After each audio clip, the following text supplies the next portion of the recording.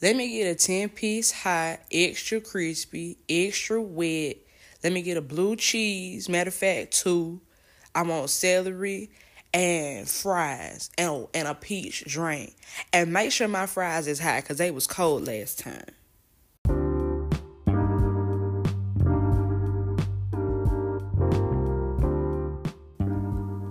You are now listening to the Extra Crispy, Extra Wet podcast, hosted by the Young Aunties.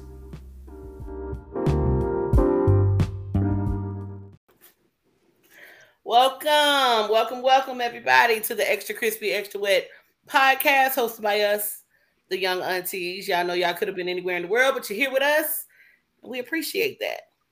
Now, we're down here in the South Atlanta area, to be exact. Y'all know down here we say it's rude to walk in the room, not speak and introduce yourself, so we're going to do that first. Kay, kick us off. What's going on, everybody? It's Auntie Kirby, a.k.a. Where's Kirby, and a.k.a. the West Side Woodnuff, and I'm checking in from the SWATs as usual. Yay. And y'all know everybody need a shooter on your squad. We got ours. Hey, y'all. It's Auntie Kaylee, a.k.a. Killer Kaylee with no kills, a.k.a. the original Kaylee, established in 1985. Hashtag stop gentrifying my name. Y'all gonna stop gentrifying her name. And y'all know who I am. It's your favorite homegirl, Nick, from the old school. I on you, but we put it on you. And we're glad to have y'all in here with us one more again. Y'all see we got two uncles on the squad today.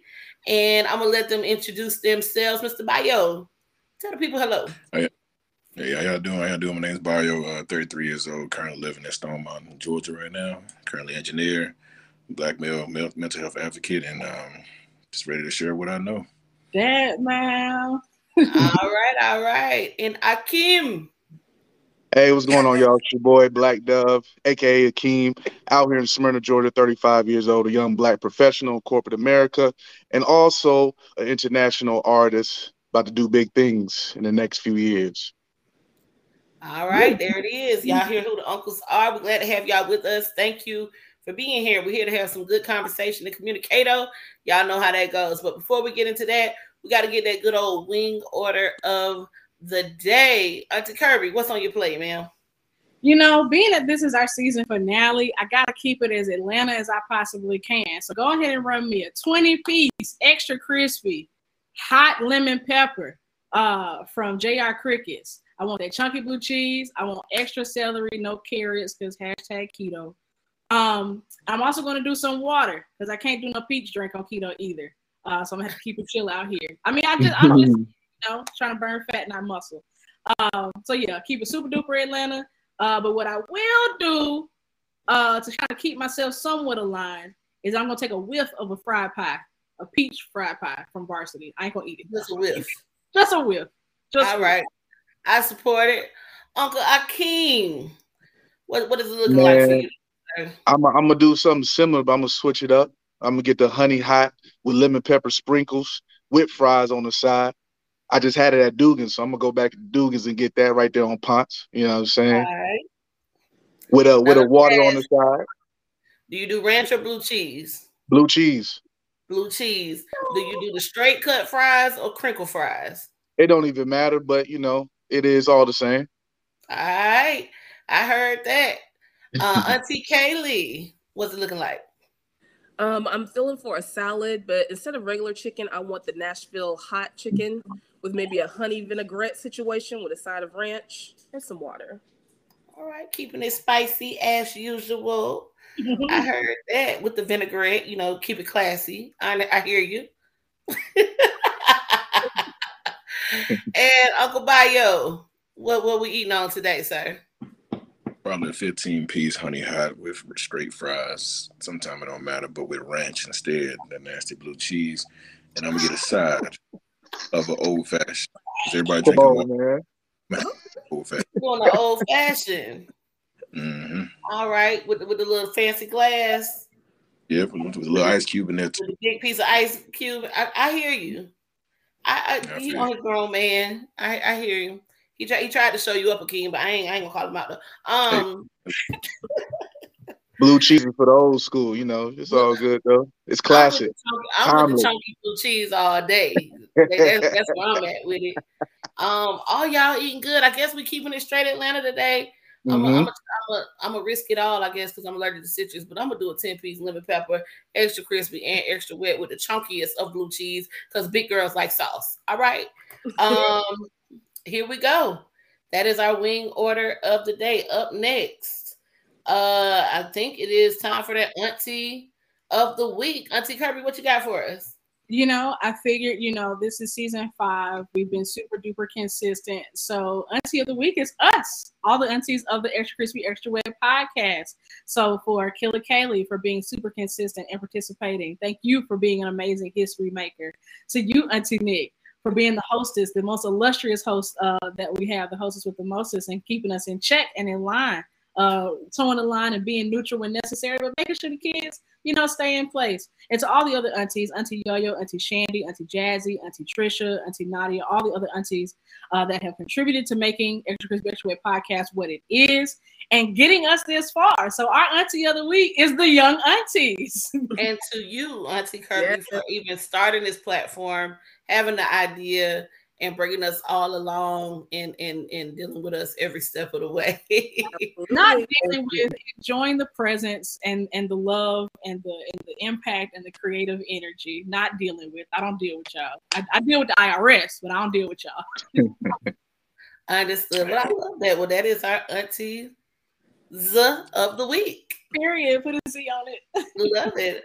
All right. Well, y'all know this is where we go into our menu. We do Atlanta topics first, but we're going to change it up a little bit today because we got these wonderful uncles on the line and we're going to have some good conversation and dialogue. But as a little icebreaker, because I know it is kind of hard to just dive into the deep topics, I figured we talk about a recent love and relationships conversation that's been in the social media sphere. When it pertains to Black love and marriage and divorce, and get everybody's take on this topic. So singer Ne-Yo, everybody's familiar with Ne-Yo, actor, singer, writer, producer, very talented young man, part-time Ninja Turtle from what I hear. Recently got divorced or is divorcing from his second-time wife, because they were married and divorced before, Crystal Renee. She has come out and talked about him being a cheater. He actually has fathered another child with another woman during the course of their marriage, their second marriage. During this time of the marriage, Ne-Yo insisted that Crystal not work. That was an agreement that they had within the marriage. However, now that they're divorcing, he does not want to pay alimony, and he does not want her to have the marital home to live there with the children. This has come with a lot of support for Ne-Yo. It's come with a lot of support for Crystal Renee and criticism for Ne-Yo and criticism for Crystal. I want to get you guys' take on that whole situation, specifically about if you insist that a spouse does not work, is it fair to then not provide spousal support after the end of the marriage? Kirby, I'll start with you. I think this can happen in multiple ways. For me personally, I enjoy having something to do. So even if I did look into potentially or consider being married again, I would like to be working. I'd like to have my own money personally. If it's a circumstance like in this situation, like where my husband insisted that I don't work, I personally would ask for an allowance within the marriage. Because if you're telling me that I can't use my labor while we're married, I need to there needs to be some guarantees here. Obviously, we may or may not have children. That's cool or whatever. But I need money going into my 401k and to other portfolio investments that I was making prior to us getting married or, making whatever this commitment is. So if you insist on it, we're gonna have to work some things out. It might be a little post-nup kind of situation going on. Now, if I decided you got to pay what he weigh. If that's what you want. Yeah, that's what you want. Now, if I was like, well, babe, I don't want to work. It was my decision. Then it might be a different kind of conversation because I'm making that particular choice. But if it's a situation where you're just like, no, I don't want you to work, you're gonna have to make it worth my while. Because also, I didn't go to school and put forth 12 years in corporate America just to not finish it out and make sure that I get all my investments and all the money that I'm owed by this system, this American system that I have to live in. So if it's something that you insist on doing, I definitely expect you to you may not be compensating me at the exact same level of what is available to me out here in this white man's world, but you got to come up off of something. Yeah, I'm sorry. That's how. Mario, agree or disagree? I would say my personal opinion is this: if we made an agreement for you not to work, then I actually provided you a certain lifestyle. Then at the end of the day, I've kind of prevented you from actually doing your own thing. Not really prevented, but we kind of came to an agreement that you're not going to do your own thing. So afterwards, if we get divorced, I don't really feel like I could leave you with nothing. I feel like I should give you something that helps you at least get you back started on your feet. I mean, I don't know how long alimony pays for. I think it's determined by the length of the marriage. But I would say if that was an agreement we made on the marriage and I provided you with a certain lifestyle, I mean, let's be honest, Neo's multimillionaire, so he can actually have access to do that. So I think if we're married, I'm raising kids, well, she's raising kids and everything else like that, and afterwards we agreed not to work, I feel like if she's going to have primary custody of the kids, number one, I mean, outside of child support, I feel like she should actually have something that actually helps her get her life together in a certain way. Maybe not the same kind of lifestyle, because I don't agree with giving somebody $30 million just because I was married for 2 years. But if it's something like helping them get it back on their feet, getting them a house, getting situated with the kids, make sure that they live in decent for a while, then I don't really have a problem with that, because that was the agreement we came up to about you not working. Auntie Kaylee, does he owe or no? Hell yeah, he owes. He gonna pay what he owe too. Shit, what's wrong with him? In Georgia, divorces, what the judges and courts look at is what is equitable. So what is fair. And in this situation, it's fair for her to get her money. I'm not really familiar with this Crystal Renee. Is that her name? Yes. Surprising that Neo's out here cheating, considering how he looks, but that's not the point. He's being really petty.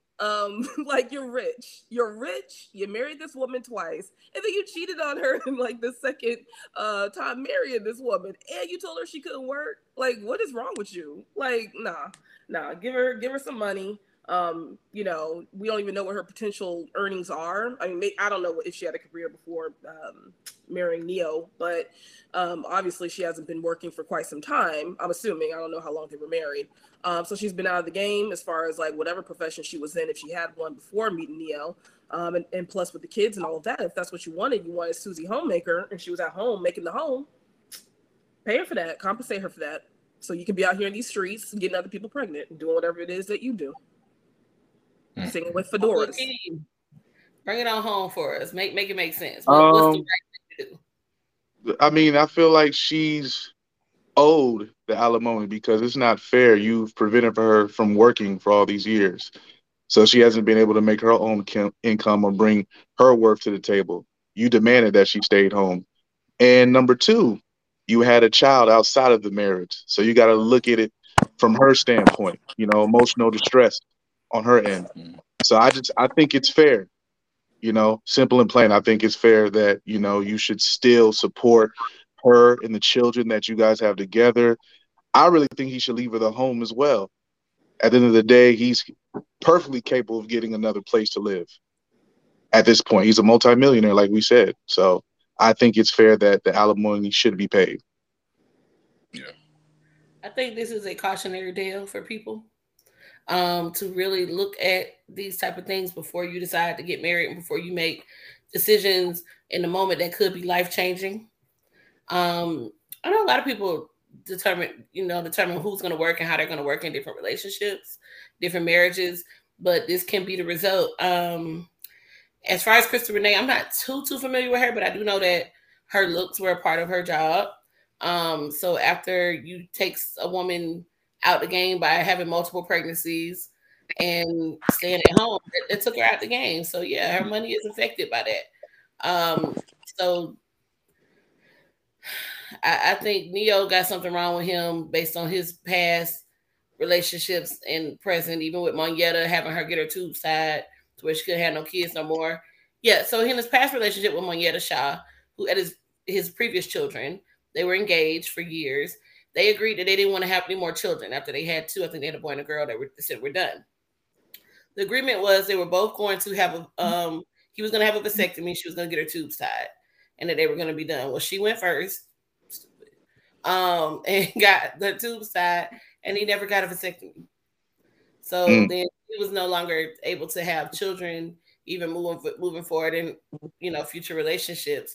And as y'all can see, he's still Neo is trash. This is shocking. I never knew. Yeah. This is the real Neo Schaefer, as I think that's his real name. So I think this, again, women and men, but we're talking about, I guess, a man right now. Women need to be very careful when you're dealing with men and look at their past and how they treated people and what they did, and stop thinking you're the exception to the rule. If you did it to somebody before, honey, he will do you wrong too. Especially if, and I guess we're going to get into this conversation in a little while, he hasn't done any, as people like to say, healing or growing. You're getting the same old man that he been. So with that, any other comments on this subject? I just want to No. I want to know weird. Like, you need to meditate for a little while. I mean, I don't know. He need to go back in the sewer and talk to Master Splinter and figure out what's going on, because these decisions that he's making just ain't making no sense to me. They're not. Too much cheese on the pizza. Way too much cheese on that pizza. Anyway, moving on. So I guess that takes us into the conversation that we want to have today here. And Kirby, you can jump in because I know you had some specific questions and conversation that you wanted to have. But that one of the things that Kristen Renee says is that her husband is a narcissist, which takes us into that mental health flow and how that affects the dynamics between Black men and Black women. So Kirby, what did you think? Where did you want to start this conversation off? Well, I think that to your point in mentioning the word narcissism, which is a word that gets thrown around as it relates to mental health a lot these days, and that was one of the key conversations that we wanted to have with Uncle Bio and Uncle Hakeem, is about Black men's mental health, and specifically their experiences as Black men with the mental health industry and practices. So I guess my first question would be, when was the first time that you all felt, and either of you can answer, when was the first time you all felt like it was time to start paying attention or putting more attention onto your mental health? Me. Go ahead, Bye. Go ahead. You can go. No, you go ahead, Kim, because you guess. Go ahead, man. All right. For me, I can go back to the beginning of 2020. And it hit me, and it happened simultaneously with the whole lockdown and the quarantine. And I was just ending a long-term relationship. And I found myself in a mode of depression and kind of realizing, why am I going through this pattern of different relationships, but they're ending the same way? So I had to look at myself. Okay, what am I doing? What am I bringing to the table? What am I contributing to this whole situation? So I had to look in the mirror, and then I told myself, you know what? Let me go to therapy. And even when I started therapy, I kind of felt embarrassed. I felt that I had lost. I felt weak. I felt less than. But going through the whole process, I just realized that I was kind of hindering myself to being the best version of me, and that last relationship I went through kind of was a lesson. Even though it hurt, it was painful, but I had to realize a lot of stuff I've done to other people throughout the years. Mm-hmm. So I think that's really what kickstarted everything. I learned through the process I was very selfish. The way I my delivery when actually addressing issues was off. I was impatient, so things like that. I had to learn how to be comfortable with opening up and actually addressing what I felt. Growing up, I didn't learn how to do that. I didn't see that from a Nigerian household. We don't really show emotions. We're taught to be strong. We're taught to be, okay, you have to have thick skin. You got to keep going, So I found myself relearning a lot of things and unlearning things as well. So how did you untangle what was the source of your depression? Like, because you broke up at the beginning of a pandemic, Mm-hmm. experienced, depression just because they couldn't go outside. Not me. Mhm. I'm introverted, so I was totally unaffected. It was awesome. But how did you Yeah. untangle, like, what was the real source or attribute, like, Um,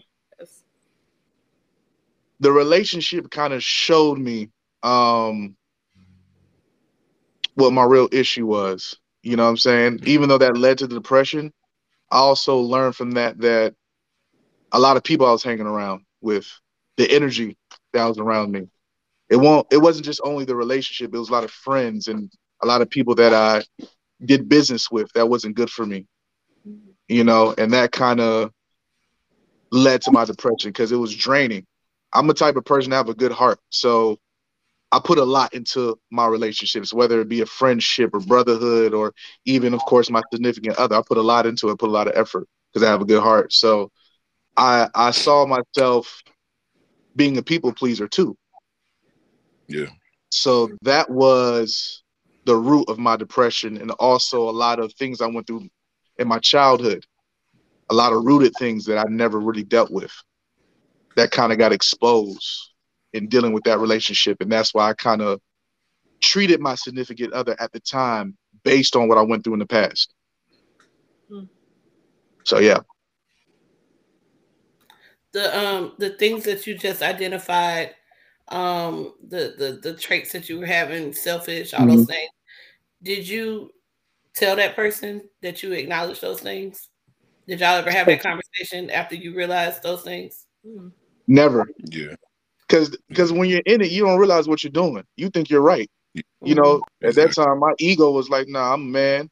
What I say goes. I'm not trying to hear what you're saying. Whatever, you're just nagging. So I've never have gotten to have a conversation with that person.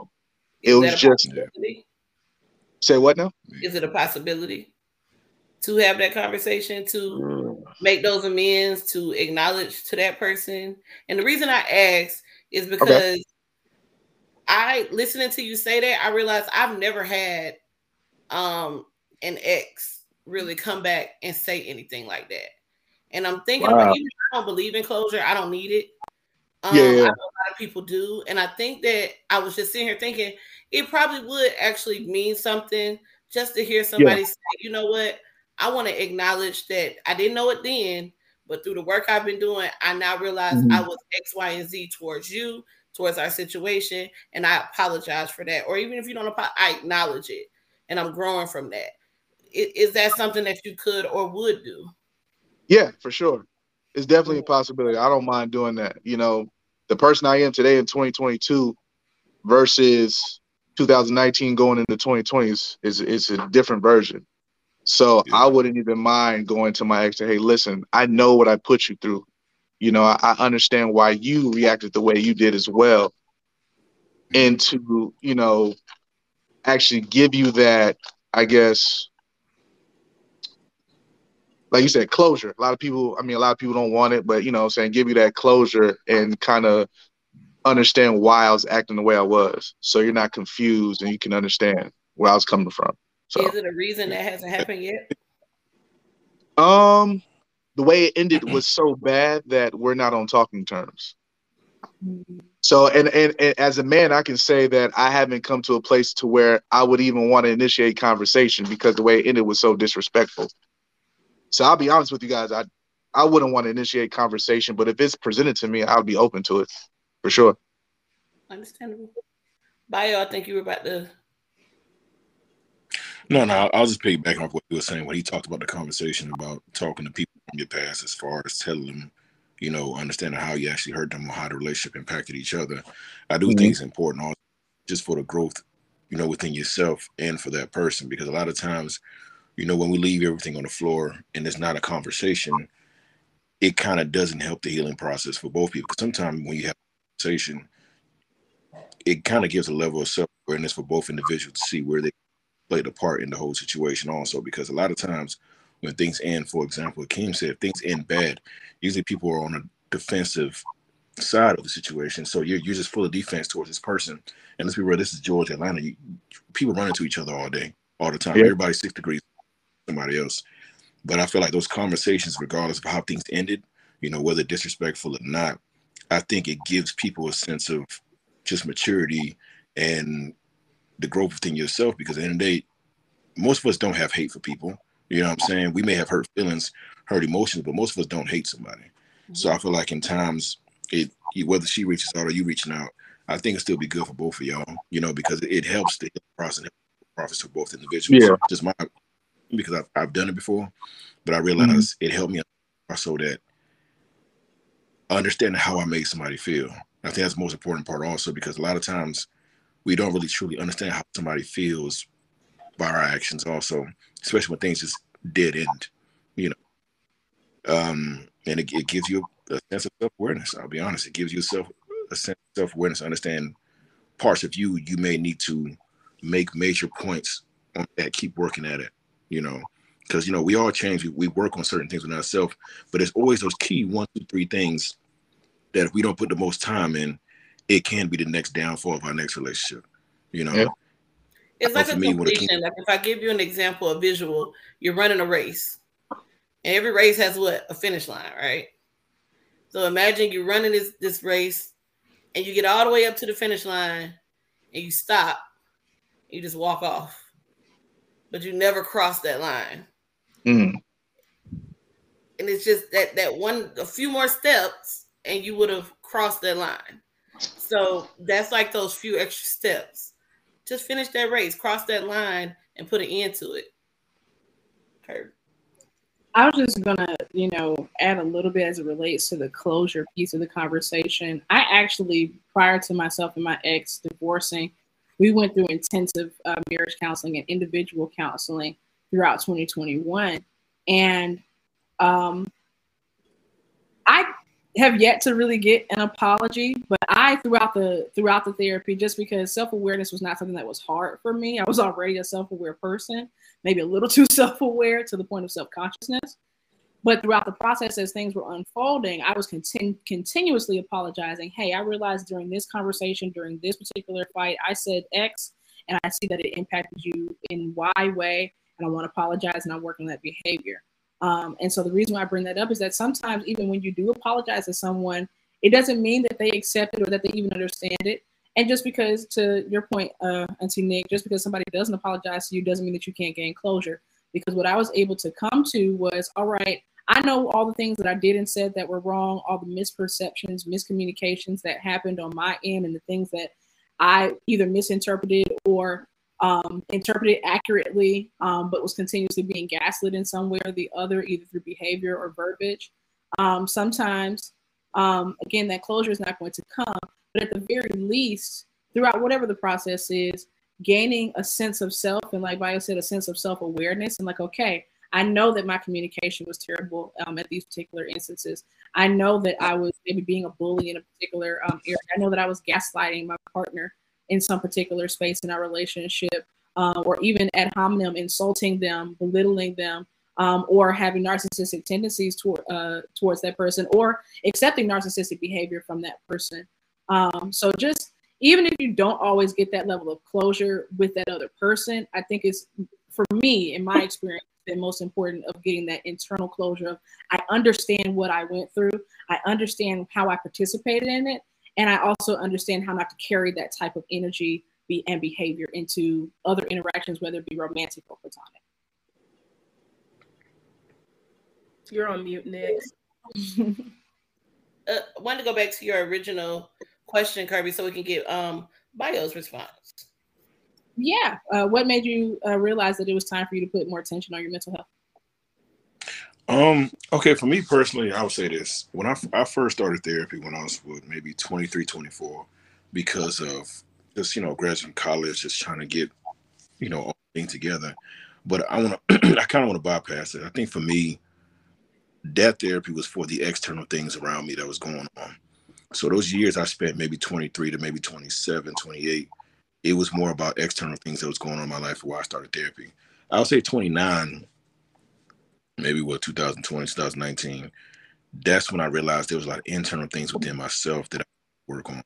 So I would say for me, when I first started even seeing a Black male therapist, it kind of shifted a lot of things for me as far as just mental health in general, because I was able to talk to somebody who kind of related to my background, but who also understood basically just growing up as a black male. So just certain challenges and instincts that I had to deal with there.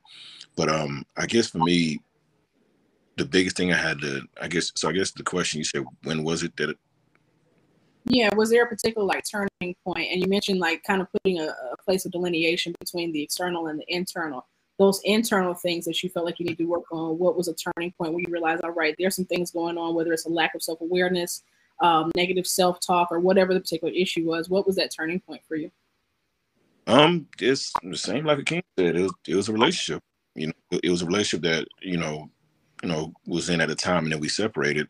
But during the time, we had a back and forth cycle of stuff that was going on. But it was to the point I realized, okay, something's going on within you, because what will happen is even after the relationship ended, I would have to do so much backtracking and start picking up key moments where I could have responded better or did something better. And I'm like, okay, why I didn't do it. So when you go to therapy, I start realizing the internal things that I was hiding.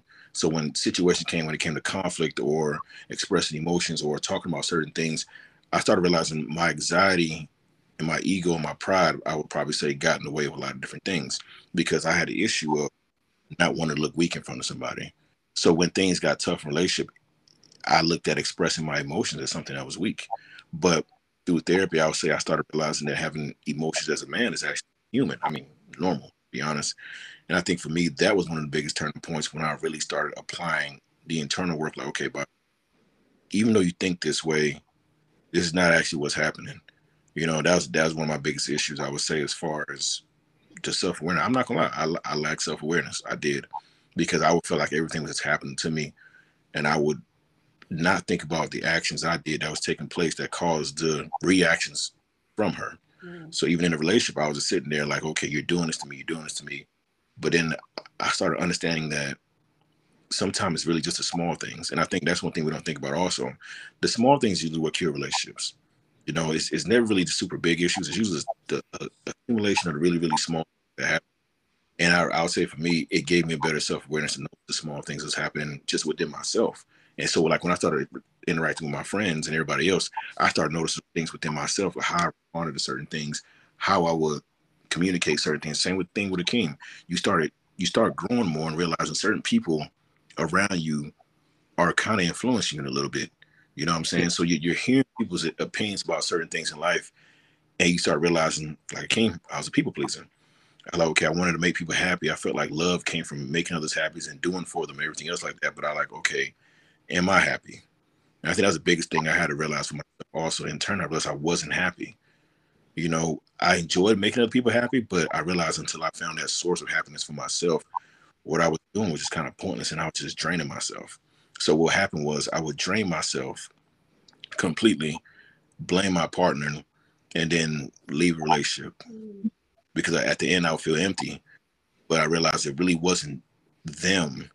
It was how I viewed relationships and what I was given to it.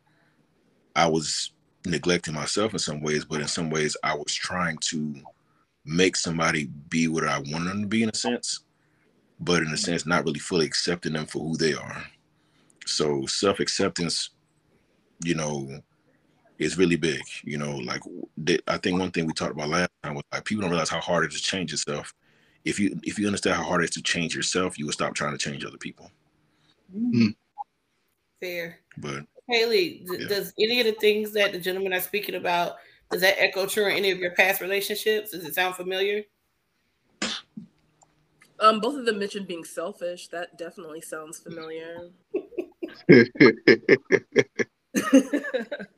And I don't appreciate it. Also, yeah, closure would be great for me. I would love if an ex could come back and be like, hey, Kaylee, this is where I fucked up. That was really, really shitty what I did to you.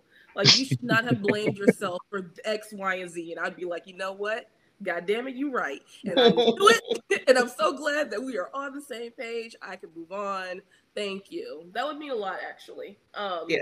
I had a question for the guys, because they both mentioned being selfish, but then also being people pleasers. How do y'all reconcile those two ideas? Or do you think you're people pleasing, but maybe not even pleasing the person? Or I don't know. Do you think you're getting far in actually pleasing who you're with? Or are you people pleasing for something within yourself?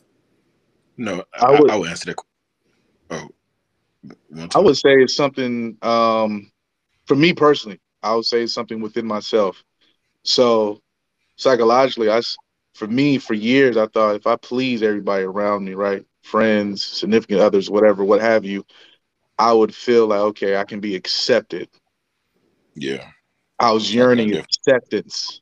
I didn't want to be the outsider. I didn't want to be different. I was scared to be alone. So that was the root of me people pleasing. I wanted acceptance. Well, no, Yeah. I guess my question isn't that necessarily, but do you actually think you were successful in pleasing those people? Or do you think that you ever were grinding your gears thinking you were pleasing that person? I mean, did you know that what the person wanted? I think for me is I'll answer for myself. I say I feel like the selfishness and the people pleasing part kind of plays together, because I was doing things because I wanted a certain reaction out of them instead of doing it for just the sake of the relationship. You know what I'm saying? Like I said before, loving people in their own love language is completely different from loving somebody in your own. So it's like I was doing certain things or acting certain ways that made this person happy because I wanted, like you said, a certain level of acceptance. I wanted a certain level of validation, like, okay, cool, I'm gonna do all this, I'm gonna do all that. Some things even you're not even asking for, I'm gonna do anyway, because I didn't want to lose the acceptance of that person. And that's, like I said, it's just friends, family, even relationships. You get to a point. So in a sense, it's a level of selfishness, because at the end of the day, you're not really doing it for them. At the end of the day, you're doing it for yourself. So if they don't give you the reaction that you're expecting, it destroys you. You know what I'm saying? Because at the end of the day, you're thinking, oh, this person should like this, should like this. And if they're like, oh, okay, well, they give you low energy for it, you get mad at them and you blame them and realize this is you trying to get something out of them, right? You're doing something genuinely that they actually really wanted or appreciated. So that's why I say I feel like the people pleasing and selfishness kind of mixes together. And to piggyback off of what Bio just said, when I was in it, right, at that time, I'm thinking I am pleasing the person, specifically my significant other. I'm thinking I am pleasing them. But in hindsight, just what Bio said, I'm doing it to get a reaction, to be satisfied, to be accepted. Now, looking back at it, I didn't really take the time to get to know that person's wants or needs. I wasn't emotionally securing my significant other at the time. So I'm just going off of what I think is right for them, but not actually asking them or seeing what concerns them to make them feel at ease. So in hindsight, no, I wasn't pleasing them. No, I wasn't. But at the time, I thought I was. Yeah. Emotional security is big, man. I definitely feel that. I definitely.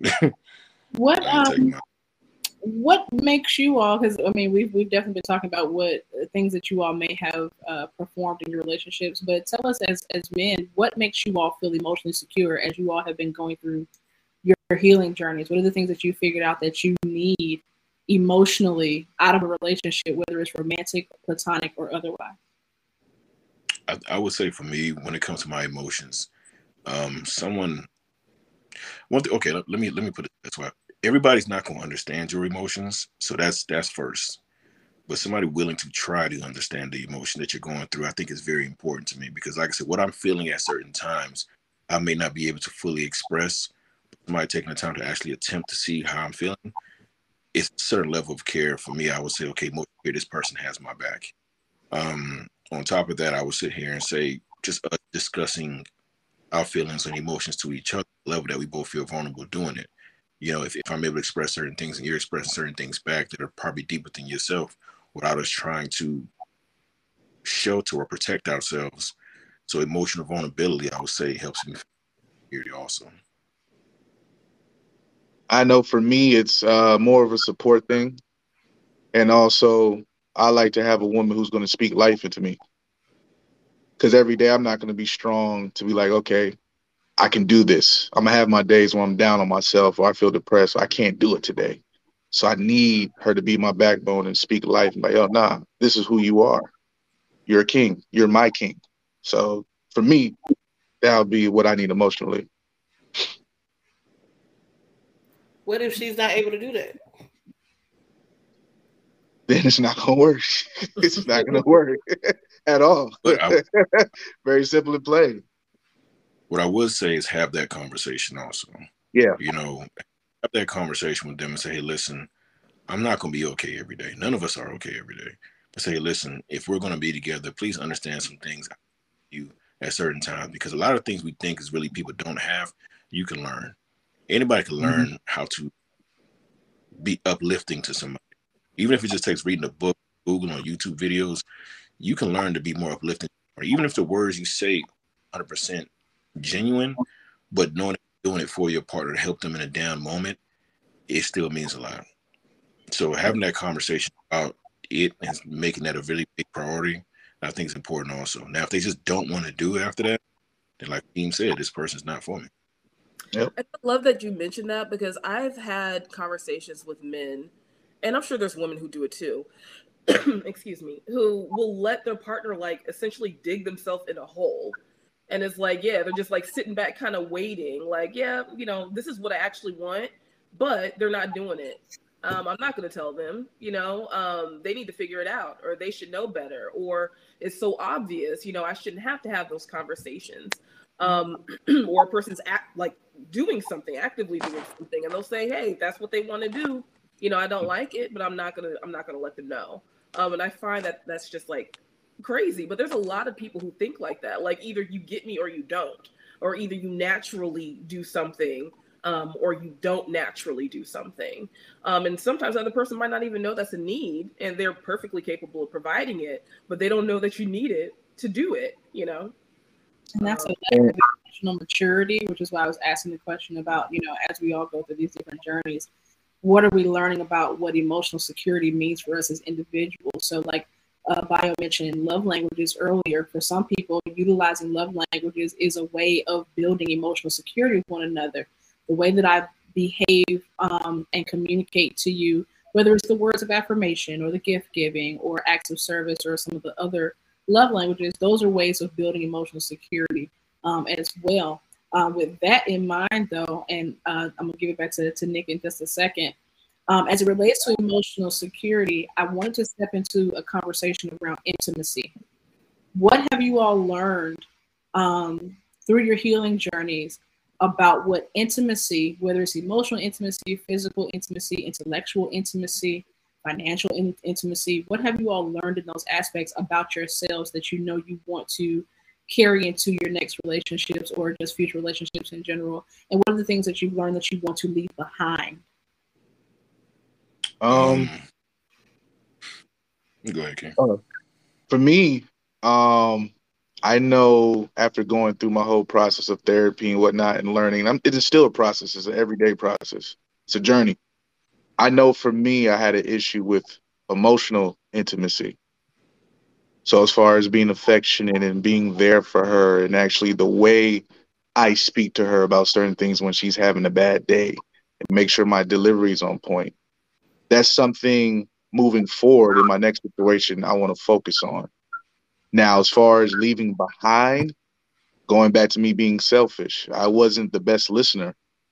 So anytime I'm going back and forth with my partner, whether it be just a conversation or sometimes we all argue, I'm not waiting for her to finish. I'm usually cutting her off, or I'm just waiting for her to, I'm listening, but I'm not listening. As soon as they finish talking, I'm ready to say my piece. And that's that. So I'm working on becoming a better listener as well. So. Yeah. Want to go? Go ahead, Brian. All right, make sure. I think for me, what I've learned about emotional and physical intimacy, I guess intimacy on a certain level, I guess I'm trying to understand how to answer this question.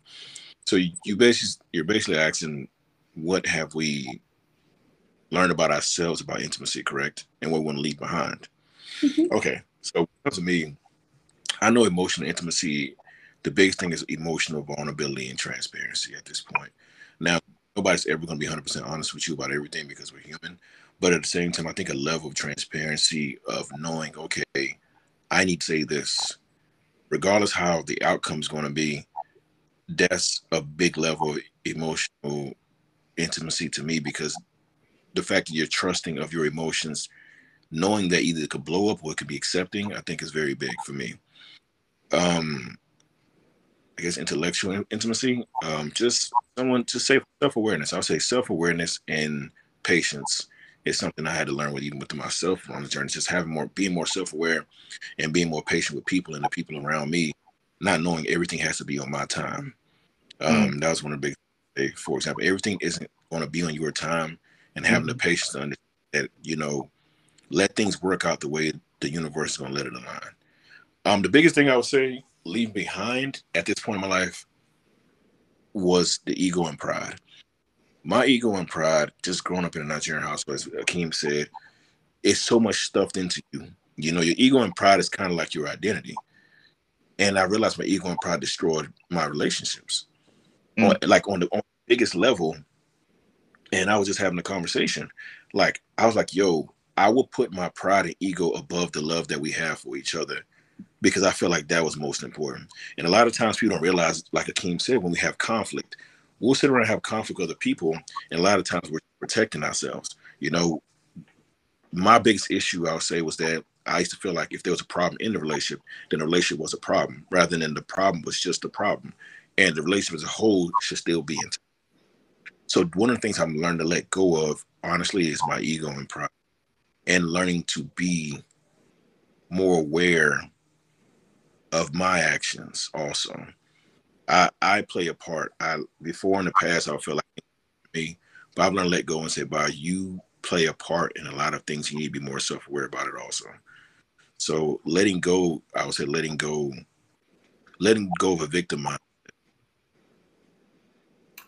When is it an appropriate time to have a level of intimacy with someone that you're dating? What do you mean? You talking about physical intimacy? There are 4 types of intimacy, so that's a great question. So intimacy, you have physical, you have mental, you have spiritual, and emotional. Okay. So the reason I asked this question, that's the reason I'm coming from this, is my personal opinion is that people are too intimate, and they're too intimate too soon. Many times in relationships with those 4 types of intimacy. When you hear people, I know it's corny, but break down intimacy into me see. It's allowing someone to see and experience a part of you that should not be readily available and accessible to everyone. With that, my observation is I see a lot of people jump way too quickly into different parts of intimacy. And maybe they're not at that point. And then you end up having this line of people who have experienced intimate parts of you that they probably should not have. And I think that is affecting a lot of people's mental, emotional wellness and health as well. So my question is, how are y'all, and how when I say this, let me say this way. I think people, not saying that y'all do, but in general, when I speak to people, I think what I find is that they like to think one thing about themselves, but the reality of their actions and things does not always align with that. So it's one thing for me to say, well, yeah, I do this and this, do that, but do I really 100%? So what do you think that you have done, are doing, and the men around you are doing as far as discerning when is an appropriate time to share levels of intimacy with someone that they're dealing with? I think for me, I think personally for me, the way I look at it, it's hard to really put a timeline on that. I think it's based on your experience with that person that you're dealing with. I will always say keep communication open, be transparent from the get-go, from the start of it. And as you guys continue to build and get to know each other, then everything, for me personally, I think everything will align itself, and you will know when it's time to enter to that realm of intimacy, whether it be emotional intimacy, physical intimacy, intellectual intimacy. You know what I'm saying? So it depends on the people involved, because everybody's relationship is different. And I want to go back. Transparent from the beginning. From the beginning. Okay. I feel like you need to be transparent from the beginning, because a lot of people, when they first meet each other, like I said, it goes back to the pride and ego. People want to hide behind their true selves and put on this representation of this is who I would like you to see me as, so you can accept me. And once they get you in, then you start seeing the real person. By that time, it's too late because you guys have experienced so much intimacy. So that's how people become in toxic relationships. Now, going back to what you said, a lot of people are becoming intimate too soon. I think a lot of people are afraid to be alone, and they don't want to have the whole journey of putting that work to themselves. It's a dark place, being alone and looking at yourself and being accountable and peeling back the layers. So I think it all comes from fear of being by yourself. So a lot of people end up trauma bonding. Mm-hmm. So, but like I said, I think it's all subjective to the two people involved. My thing is just be transparent from the beginning. This is who I am. Take me as I am. If you can't handle it, okay, cool. Somebody else will, and you shouldn't have a fear of doing that.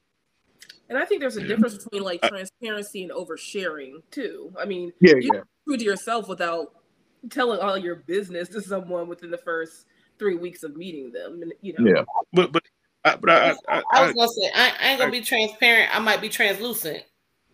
I mean, the thing is, there you go. All right. I might be translucent. I let you see a good bit, but I'm gonna hold it up. Yeah. But thing for me, we know what you mean when you say transparent. The reason why I do feel like there's a such thing as oversharing, but at the same time, I think it depends on the level of healing that's done with certain people. Because I feel like once you reach a point that you're not afraid of being judged for who you are, like you said, this is who I am, taking leaving. You talking about your experience, things you've been through, and just having a conversation with somebody, even if it's been 2-3 weeks. Once you reach a level of there's no fear of being judged, I think that's when we start talking about levels of intimacy that you have with somebody. But I would say for me personally, my personal opinion, it happens naturally a lot of times, but I think the biggest reasons why we have so many dating and so many people just dating, everybody talking about the dating pool has pee in it. I have to agree with Akeem. A lot of people don't want to go through the process of heal, and they don't want to. So when we meet people, everybody we meet that we find a little bit of a click, a little connection with, we're dumping on them. We're dumping on them, but we're not doing it from a respectable and healthy, mature place.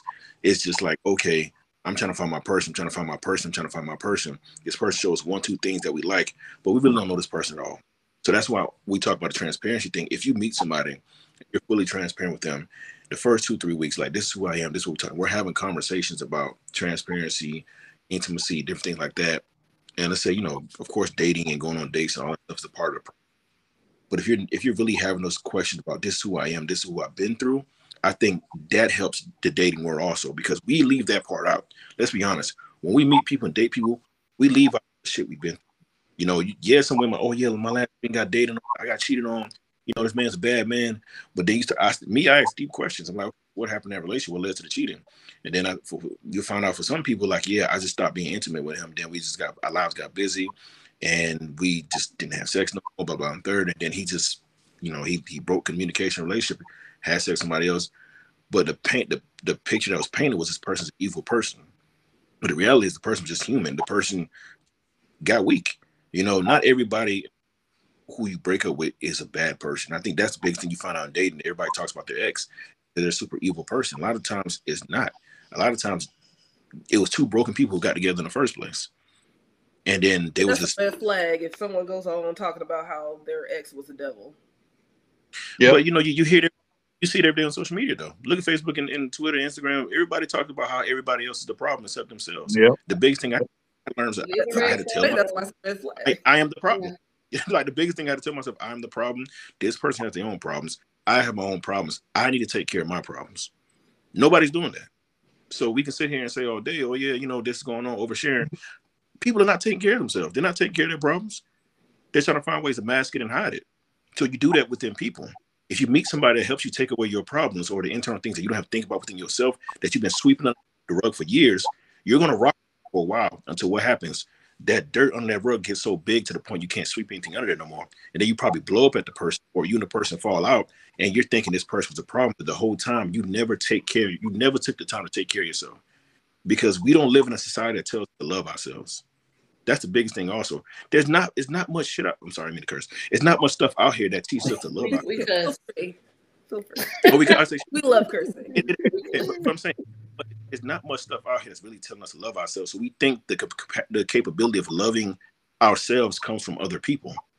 It happens to a lot of people. Like when you sit and actually talk to people when it comes to relationship, they believe the capacity of them loving themselves comes from somebody else.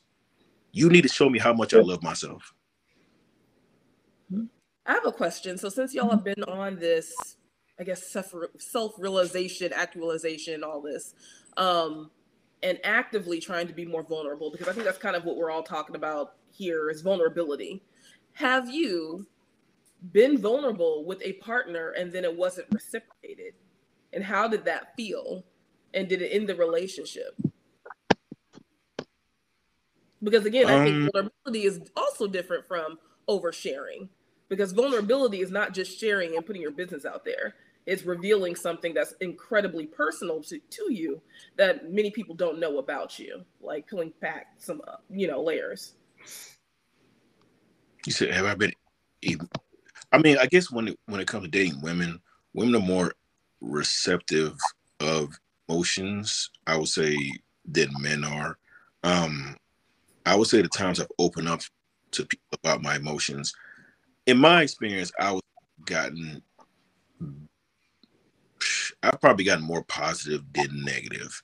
Cause I know a lot of guys speak about saying, "Oh yeah, open somebody, so and so," and they were just like, "Man, you a punk. Why you crying so about?" I never really had, maybe one time, but I was young. I was early 20s. But I would say as a late adult, I realized when it comes to women, they're more receptive of how you feel. If they have that emotional capacity to understand it also. My experiences, I would say, it's been more positive though. Sorry to drag on, but I would say my experience has been more positive than negative. Okay. I would agree with Bio. Mine's been more positive, negative. The only time it's been reciprocated negatively is when I was younger, my early 20s as well. So for the most part, in my experience, most females are understanding. So I haven't had no issues with that. That's also something I think people struggle with too, is that if they are vulnerable, that person might use that as a weakness or use it against them in the future. I don't know. I haven't experienced that. I think sometimes people they can play on your emotions if they do know your weaknesses. I mean, I guess I have experienced that. But and that's a chance to take. I mean, I think that's the sad truth about it. Opening up to people, you open yourself up to be taken advantage of. And as much as that sucks, it's kind of a part of life, it's just strategic. Even dating is even strategic to this day. It's like a chess game. You meet people, and that's the sad part about it, is that a lot of people opening up to them, if they're not really receptive of how to, I guess, put it together the right way and understand your emotions, they can take advantage of that. If somebody knows you're sensitive about certain things, and then when you conflict, they use that activity against you, you're going to be less trusting. Well, I think that goes to a concept that, again, this is my opinion. Kirby and Kaylee can tell you, they've heard me say this several times. I think that goes to using better judgment on who you choose to open up with those things about. You know how you hear people, they always say, "Oh, no judgment," or "I'm not judging." That grinds my gears, because I think people need to use more judgment, judge more, and we'll start making better choices and decisions. I think it's a smart thing to judge situations for what they are, and then you can make better determinations. Maybe saying, well, based on this person's life and life choices and decisions and how they're moving, probably not somebody I want to really go there with, because it's more than likely not going to end well, and this person isn't going to be able to have good, actions depending on what's going on with them. So I think it comes down to that a lot of times, just more judgment. Fair enough. As we get closer to the hour, and we're probably going to be wrapping this up a little bit soon, one of the last pieces, and I assume Bio will rejoin us once he's able to. There we go. One of the last things that I want to kind of talk about, Bio actually mentioned about how dating is strategic, or you have to be strategic in dating. And so that leads me to think about intention. So I would love for both of the gentlemen to talk about how you all have learned to be intentional, and what does intentional dating look like for you? I would say intentional dating is, I mean, of course, dating with a purpose. So when you meet that person, I'm not necessarily saying that, okay, they're going to be part of your future, but date with the plans of, okay, can I have kids with this person? Are we into the same things? How much do we have in common? Most people are just dating and just winging it. So you really got to just kind of understand that person. You know, like I would say, I mean, I like to say, I like to vet a person before, you know, my first date is usually at a Starbucks or a coffee shop so I can talk to you. I don't want to go to a restaurant.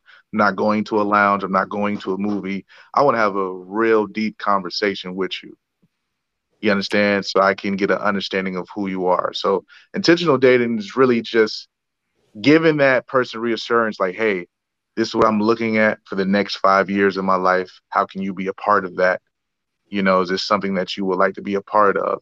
And is this something that we can work towards? You know what I'm saying? And also look at that person as a partner, a life partner to build with. Not just something that... It's a date.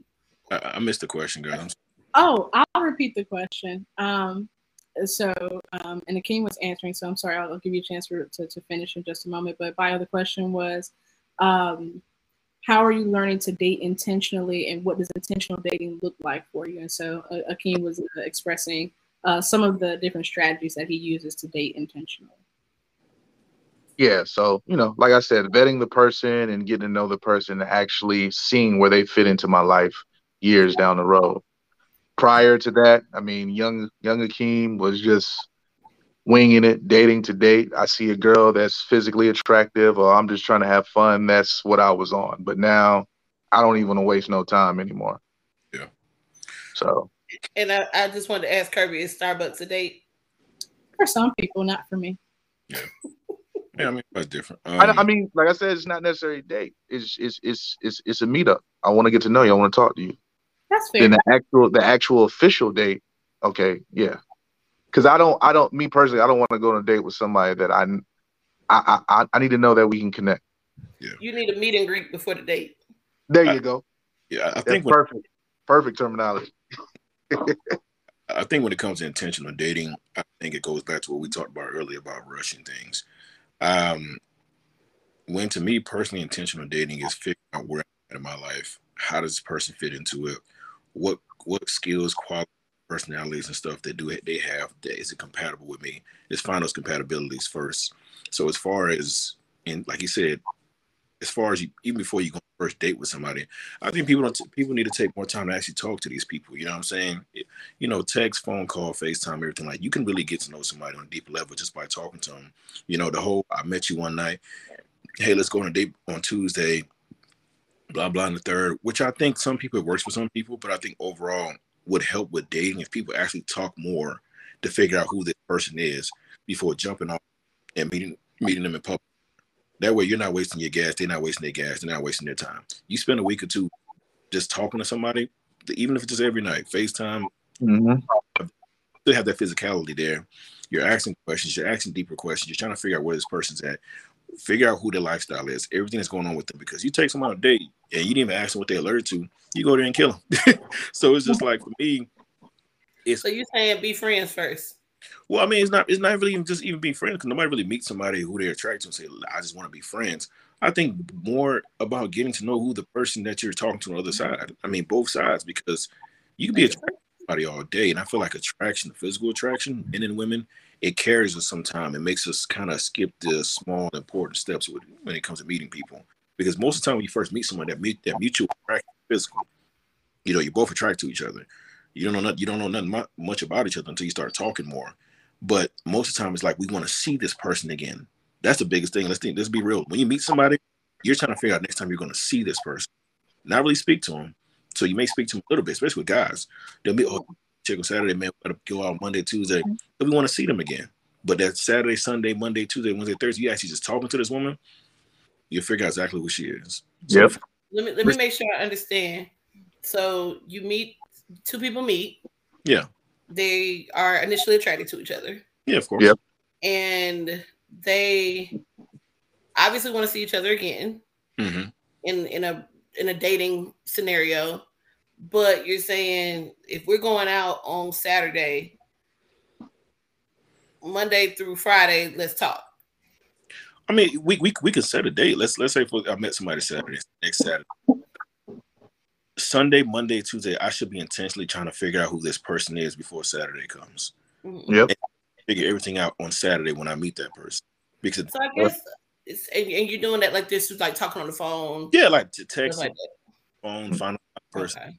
Okay. I guess the reason I ask is because something that I think a lot of women, including myself, are conscious of is how much time you're giving to someone that you're not on that level with yet. So like if I meet a guy, like I'm not about to be calling on the phone with you for hours and texting all day. Like I'm at work, I'm tired, like I got stuff to do. You're not necessarily a priority yet, is I guess what I'm getting at. And that's not saying something bad. Mm-hmm. It's just I just met you. You're out of all the things going on in my life, you're the newest thing there, and you might not even be there long. So I may not prioritize giving time to talk to somebody yet. But once you figure it out before, you don't waste each other's time by going on dates. That way you money, you don't waste outfit, you don't waste makeup and none of that stuff. Let's say you met the person on Saturday. Yeah, we work. Yeah, we got things going on. You being concerned about my makeup because it's expensive. Well, I'm just in general. Let's say Wednesday, you're communicating with the person. You find out by Wednesday, hey, listen, we're not really that compatible at all. Mm-hmm. But we've already scheduled stuff for Saturday. We can actually take the time to sit here and say, okay, well, let's not do this on Saturday. Yeah, it may be fun, but we know the outcome. We've had conversations. I think you're onto something there. I just don't want guys to think if a woman doesn't because I've experienced that. Somebody wanting to have more time to talk, and I appreciate that because I love to talk. Yeah. I really do. However, I remember, and I'm thinking of one particular example. That week, I was busy. I had a lot going on. I had a lot of work. I had a lot of personal stuff going on.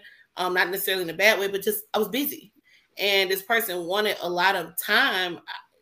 I don't even know you. We just met, so I'll see you when I see you. But I think that his intention was to do that. Let me try to get to know this woman and, talk to her. And I appreciate it. But that you're not necessarily a priority yet. So I just don't want guys to necessarily take it personal if off rip women aren't readily available to them. Did you?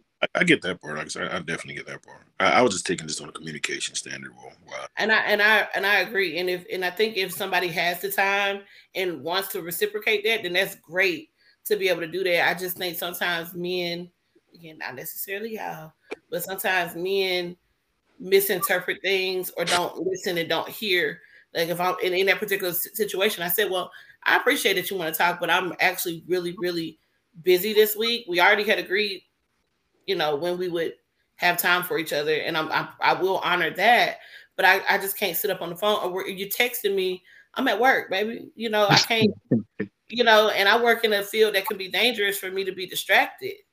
So, I got to stay alert, stay alive. So I can't necessarily respond. You might have texted me at 10. I might not see it till 5. Okay. So I think with that, he's already shown you that his willingness to listen and understand and comprehend what you're saying. Mm-hmm. He didn't care about what you had going on. Because people are not stupid. They know what they're doing. Yeah. So you're telling him I'm busy. I will get with you. We've set a date. So we're going to talk at this time. Okay. He should wait, be patient and let his ego down and wait and not try to control the situation. So that was a red flag right there. I'll let you guess how long that lasted. One more question, and then I'm done. Uncle Bayo, Uncle King, what do you value about women? As I've gotten older now,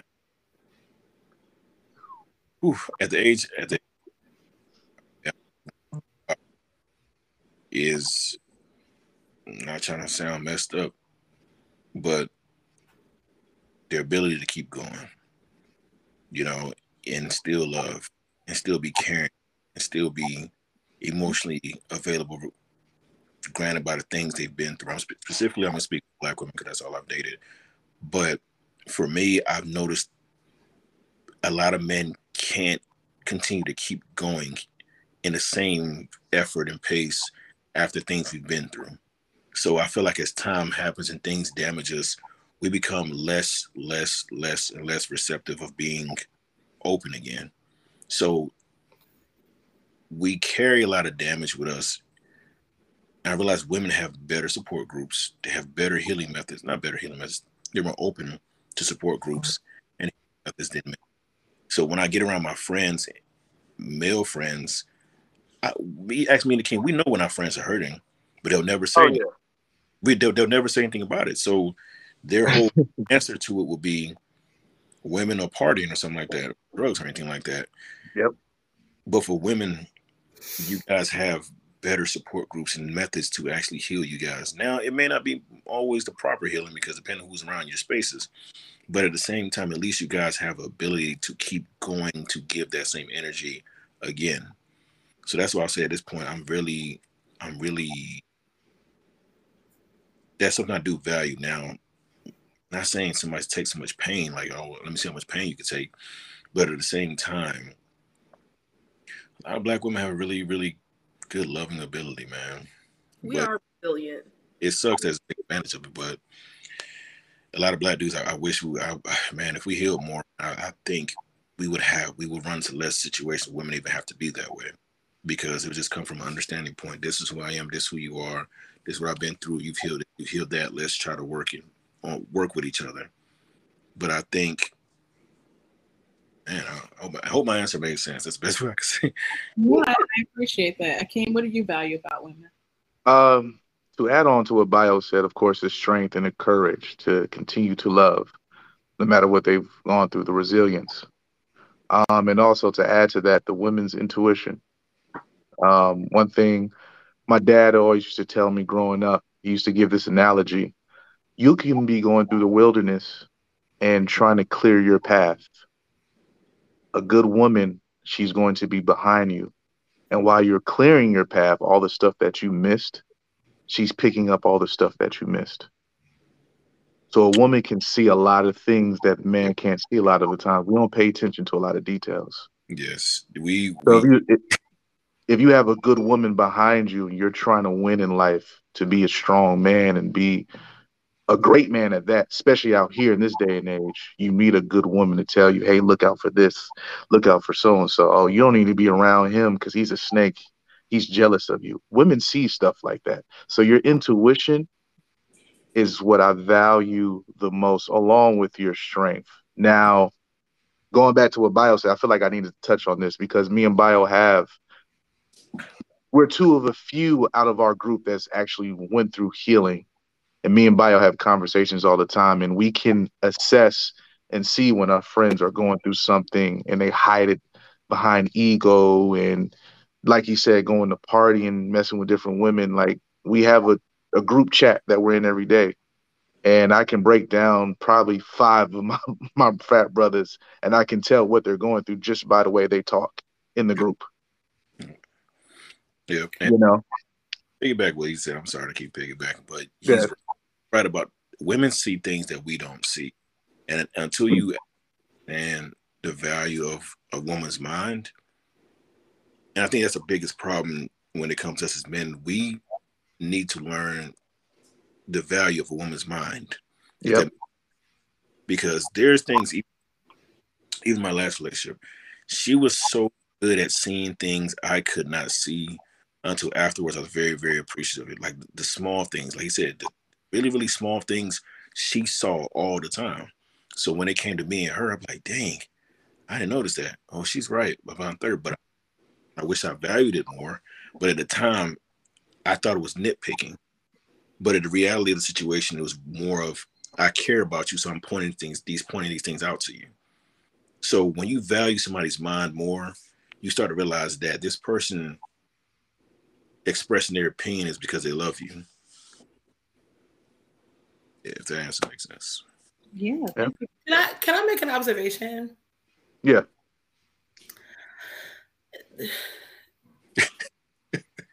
Why y'all? I feel like niggas about to say something crazy, man. I feel it too. Like what?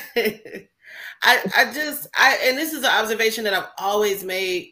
Well, it is interesting that Kirby asked this question, is because I noticed that in relation to people talking about women, specifically Black women, and their appreciation of us and things like that, or what they like about us, is usually in tandem of us doing things for other people, not just in being who we are.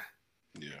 And that is something that I've been very conscious of do people only appreciate me for what I give them, how I make them feel, what I do for them, or do they just like me as a person?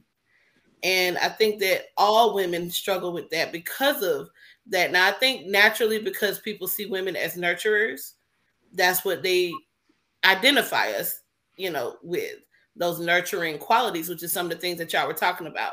Our ability to continue loving, our resiliency, our ability to have your back and see things that you may not see. But I think that women, a lot of times, especially when they get a little older, you see women kind of going through these little crises of outside of caring for your people around you, whether that's your children, your spouse, your family. Who are you and what are you and what do people value in you? I want to change narratives. I don't have children. I'm not opposed to having children, but I'll be okay if I don't have children. But if I did, I would not want my children to say, the thing I loved about my mama is even when we were struggling, she was able to do this, or she could make a way out of nowhere. That, like, it's always having to do with her doing for others or something, overcoming something hard. I would like for my children to say, the thing I love about my mom is she was always happy, or she did things that made her feel good. Mm-hmm. She took time for herself. She enjoyed drawing.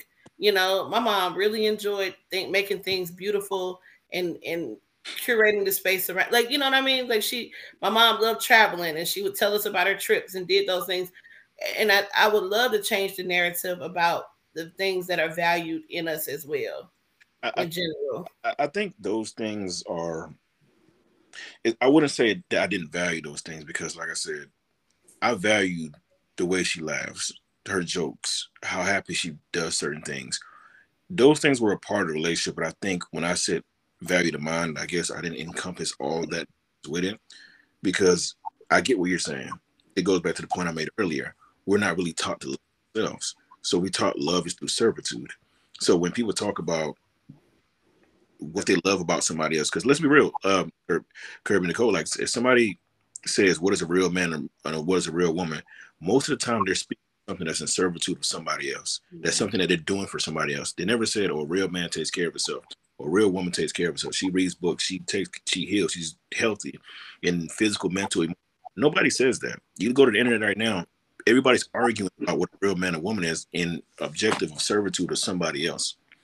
So what you're saying is absolutely true. I would love for somebody to say, what I love the most about my mom or father was the way they laughed, the way they explained books to me, the way they did this, and the way they spoke their mind, how overly expressive there was. It's just, we notice those things, but I think it goes back to what we said, we notice those things in people, but we need to learn to value it more. I think that's the biggest problem. We don't value too much about who people truly are when they're not giving anything to us. That goes back to a word we said earlier, selfishness. Which is not necessarily a bad thing. You should be selfish in a lot of ways because you have to take care of yourself first. But I think sometimes it's a little overwhelming for women. And also going to, I thought it was interesting the thing you said about women seeing things. Y'all mentioned, Akeem, even the example of, I'm coming behind you and I'm seeing stuff you missed. I think that is a thing about womanhood because when you live in a world where from a very young age you realize that you are very vulnerable and that there are a lot of people trying to take advantage of you, you start seeing little things everywhere. You have to for survival. Yeah. I have to pick up on micro things to see, is this, person trying to come at me the wrong way? Because if not, that could put my safety in jeopardy. So I think that's very true. that we do see things a lot differently, you know, because we have to. Mm. And then vice versa. I could talk about how men see things, y'all, the way y'all see things being an advantage. Yeah. And maybe I wouldn't see it a certain way, but he picked up on it. Yeah. And, you know, that had my back. One more question. Yeah. I have a question, and you have to be honest. Start with you, Bio. Oh, Oh, yeah. Have you ever been dishonest with your therapist, whether it was downplaying maybe your role in a situation when really explaining it, maybe not using your coping skills like you should have, or like your therapist has walked you through, or just or admitting certain facts? Like, for example, I might say, like, yeah, I took a walk. I got really upset. I took a walk. And I might leave out the fact that, like, I took, like, 2 shots because I was angry and I need to take the edge off. And then I took a walk, you know? yeah. I might leave that out when I'm talking to my Took a walk downstairs to bust the window out of his truck, but I took a walk. Yeah, I took a walk, you know? It was a short walk.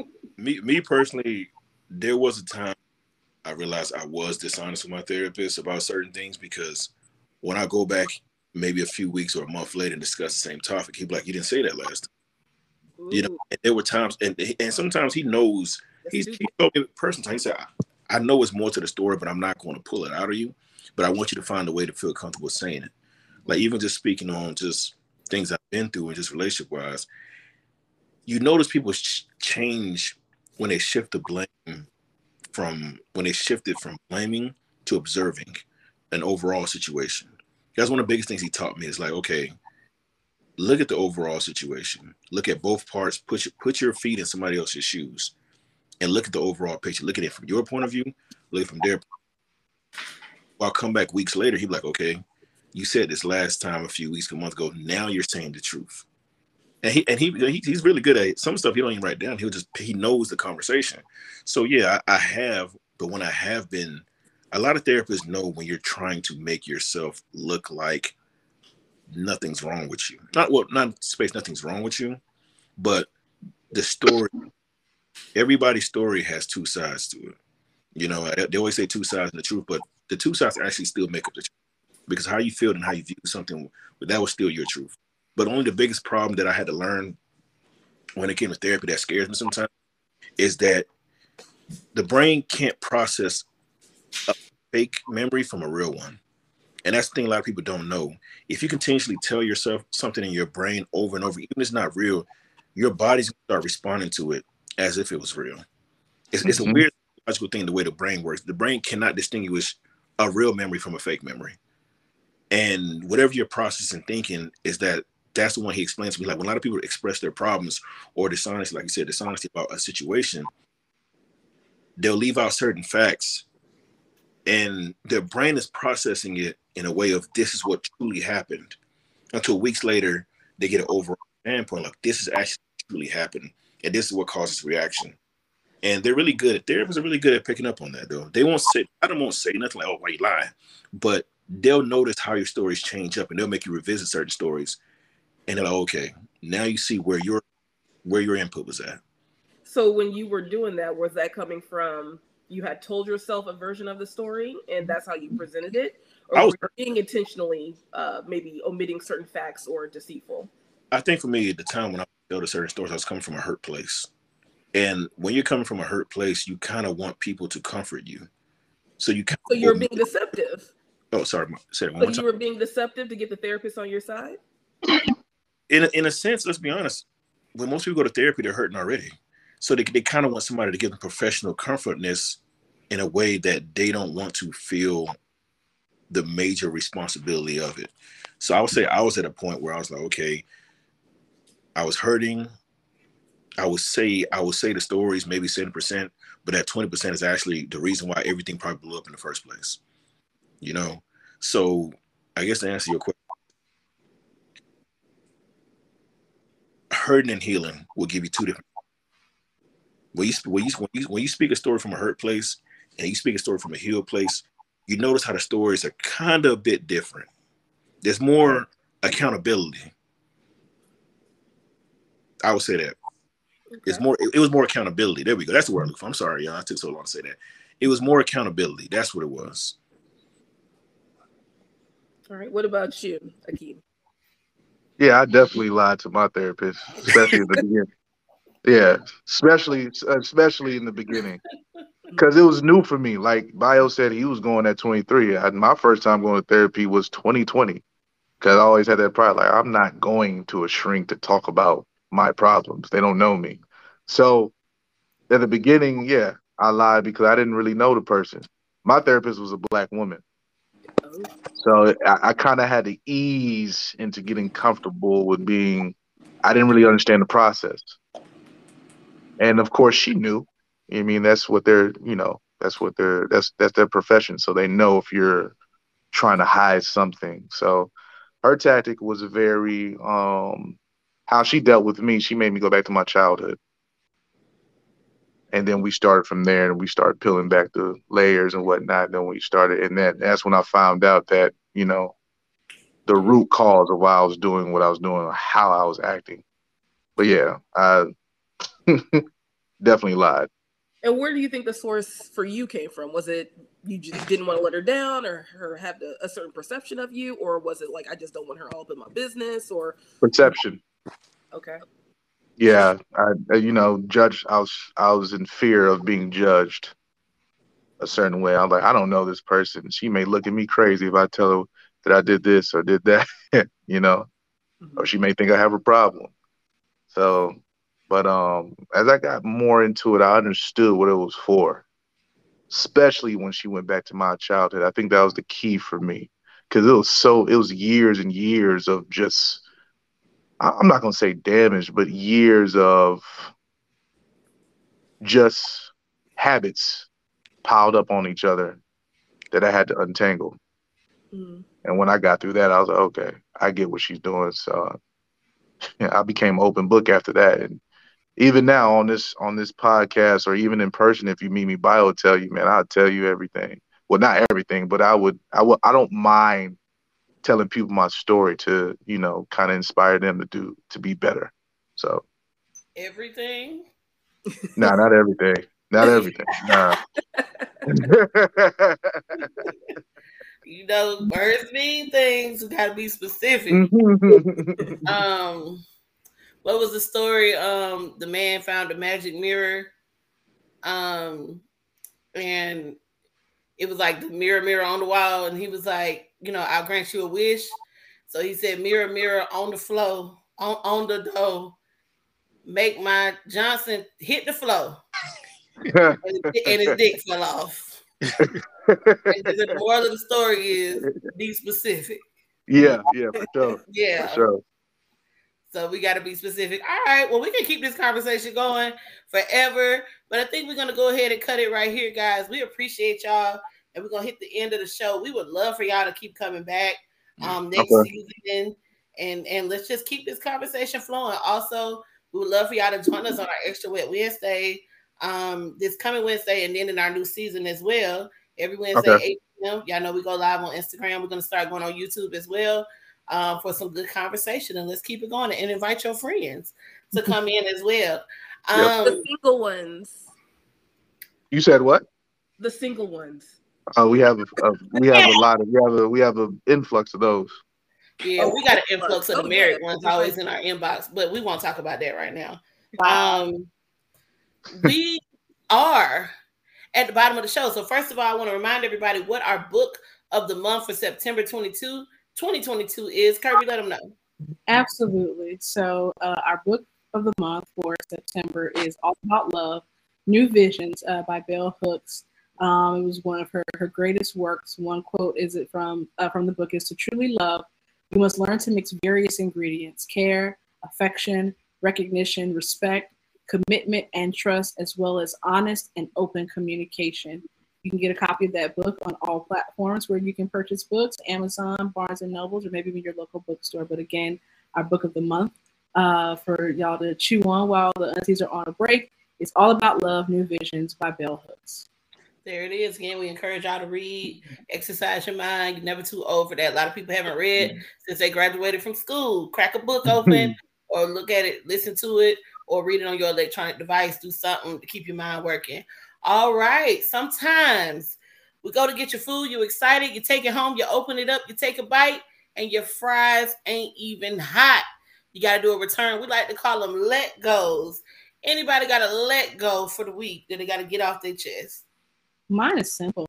I would like to let go of summer. It's September, and I looked at the forecast, and it's supposed to be 90 3 days out of this coming week. So I really wish that Mother Nature would just really stop boxing the fuck out of me, and just leave me alone. Let the sun do its stuff. The leaves, the ground temperature is fine. The leaves are already turning yellow. The trees know what's up, but the sun and the atmosphere don't. So I would like to let go of summer 2022, specifically in Atlanta. Understood. You literally needed to fall back. Yes. Yeah. Free my nigga the sun. He ain't did nothing but keep it 100. Okay. Wow. I'm done with you. Dad joke. Anybody else got any let goes for the week? Guys? I guess I would say for me, let go would probably be anxiety. Let go of anxiety. And I know that's a hard thing to say because naturally it happens to some people just naturally. But learn to understand that when you're having anxiety, go through breathing practices. Learn how important breathing is through anxiety. Having breathing methods and breathing practices. Because a lot of times with anxiety, it's usually we're contemplating the future of something. We're living in future tense. That's where anxiety lives at. Learn to breathe, process things, and understand the moment you're in. Take every moment second by second, day by day. All right. So we letting go of summer. We letting go of anxiety. Anything else we letting go of? I would like to let go of putting pressure on myself and being hard on myself and actually living the now, living the present, and actually celebrate all the accomplishments that I've had in the present, and the accomplishments that I will get in the near future. So let me stop being hard on myself, man. So I'm a perfectionist at our times. own biggest critic. Yeah. Well, let us all give you a good job. Good job, Black Dove. Good job. You're doing so good. We are proud of you. For sure. Keep moving. You're doing it one step at a time. That's all you can do. Yes, ma'am. Yep. All right. Any other let goes? All right. Well, that's what we letting go of. We letting go of this hot ass summer that's in its third season and won't go away. We letting go of anxiety. And we are letting go of not giving ourselves the credit for what we are doing and being too tough on ourselves. Yep. I love it. Aunties and uncles is all about self-love today. All right. And cooling off. All right. Sometimes we go to the function. Y'all know what we like to do. We got way too much food. We need everybody to wrap it up in some good old aluminum foil or them styrofoam to-go plates. We want you to take it home, eat off on it a little bit later. We like to call this our what? To-go box. Something we want you to carry with you throughout the next week. What do we have in our to-go box? Anybody? Bio kind of already gave one, which was the he did exercises. He gave us a 2-for-1 special, an all-star, if you will. Anyone else have a to-go box? Because I kind of got one. I got short. I would say be good to the people that love you. And in the sense of understand that if you're going to love somebody, you got to love the good side of them and the shadow side to them. And for people to understand, everyone has a shadow side to them. I feel like the only way you can absolutely love someone purely and naturally is loving who they are, the good parts, and loving the shadow side to them.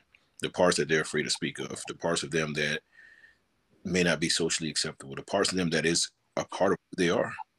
I think that's very important. Also, loving the shadow side of people actually lets you love them at a deeper, more intimate level because you're seeing them for who they are.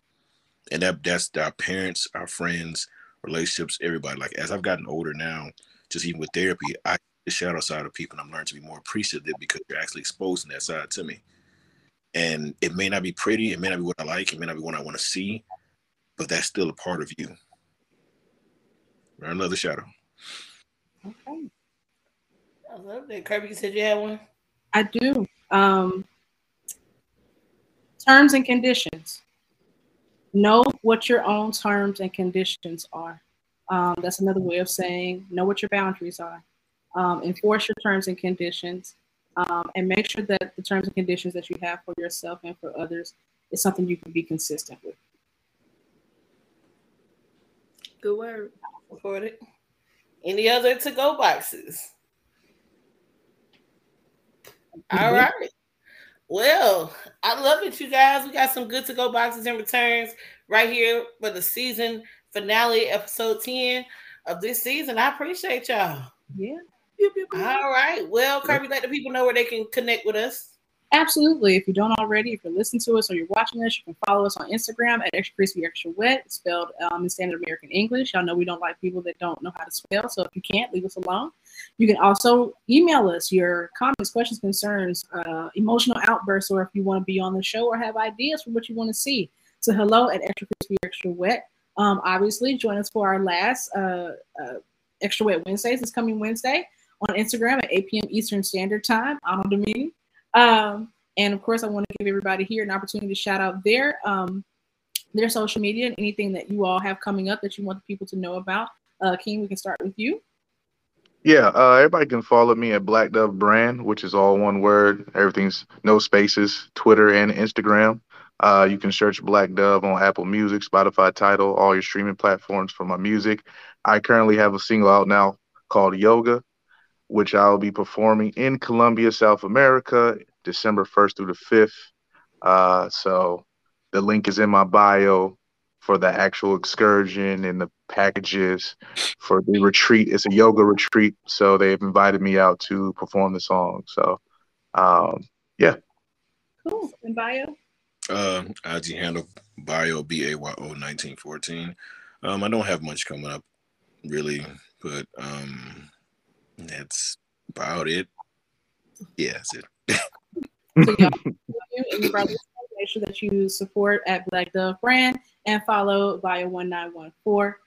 And of course, Auntie Killer Kaylee at Nick's Picks. And of course, like I said, Extra Crispy Extra Wet. We appreciate y'all rocking with us and for us, for us, by us, for 5 seasons. And Auntie's gonna take a break and try to get a little bit hotter in the kitchen. We want to be cooking with the 400-degree grease for season 6, and we're going to bring some really great things to y'all. So we appreciate you listening. Continue to engage with us. I'm going to hand it back to Auntie Nick to give us the benediction.